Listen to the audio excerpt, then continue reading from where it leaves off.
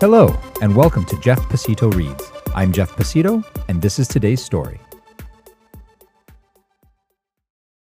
Chrism, Chapter 3, Kula. Ernesto's eyes shoot open. The piercing azure pools of that strange blond man's fractured gaze permeate beyond the veil of his sleep and continue to burn into him in the waking world. On her regular rounds, the nurse notices him stir and shuffles towards Ernesto quickly, her soft rubber soles padding gently along the speckled epoxy flooring. "Now, Mr. Mazzoli," she begins in a patronizing whisper as her dark eyes dart back and forth, leaning in towards him as if their conversation was private. "Are you having trouble sleeping? Let me see if we can't get you some codeine." She begins her animated shuffle again as she moves away from him, her pink and white sneakers squeaking once eerily in the silent halls of Mount Sinai Hospital.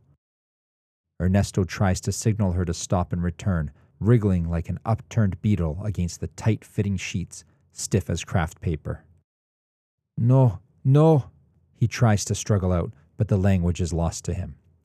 His head sinks back into the dead-flat pillow, and he sighs, his weakened chest concaving in before spasming back out over his hacking breath, the sickly layer of phlegm perpetually coating the walls of his tar-stained lungs, fighting against his body's will to survive. His hands shake slightly, swollen arthritic joints locking his fingers in crab-like pincers as he looks around in an acute arc. Anxious and nervous, his eyes trace the tether of his emaciated arm to the 2 plastic bags that hang half-empty above his head. The nicotine-curtained cages of the other men in his ward spread out before him, their dim ochre night lights leaking above and below and bathing the gray-white floor and ceiling in a sickly amber. The scent of age and disinfectant hangs eternally in the milieu.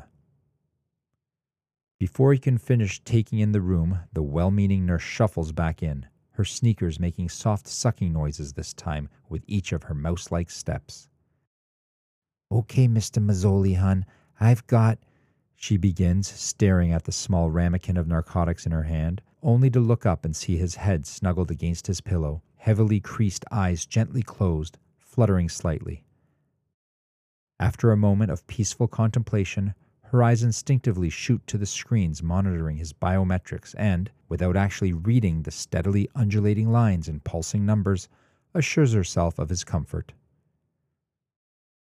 Reaching out, she tries to pry his left hand from its tight grip around the safety bars that line the sides of his bed, but his long, thick, yellow nails press deeply into the softened, ragged flesh of his palm, unrelenting. With each of her gentle tugs, his grip tightens, vicing around the cool metal tube. With her hand still covering his, she curls out her lower lip and her head lolls around, her eyes scanning up and down the empty stall for another solution. Leaving his hand, she sees his tendons relax below his mottled, bruised flesh. Taking the upper edge of the mint-green sheet, she tugs up on it, causing it to pull taut over his frail body as it twists slightly from the opposite side of the bed. With a gentle huff, she convinces herself it will suffice, and, after taking one final look at Ernesto's resting form, his rib-wide chest swelling and falling beneath his blue hospital robes, she leaves the room. Thank you for listening to today's story. Please join us next week for Chrism Chapter 4, Dienta. If you'd like to get in touch with me, you can reach me by email at jeff@pasito.com. That's jeff@pacitto.com. On Twitter at jpasitoreads, or visit our website at pasito.com. See you soon.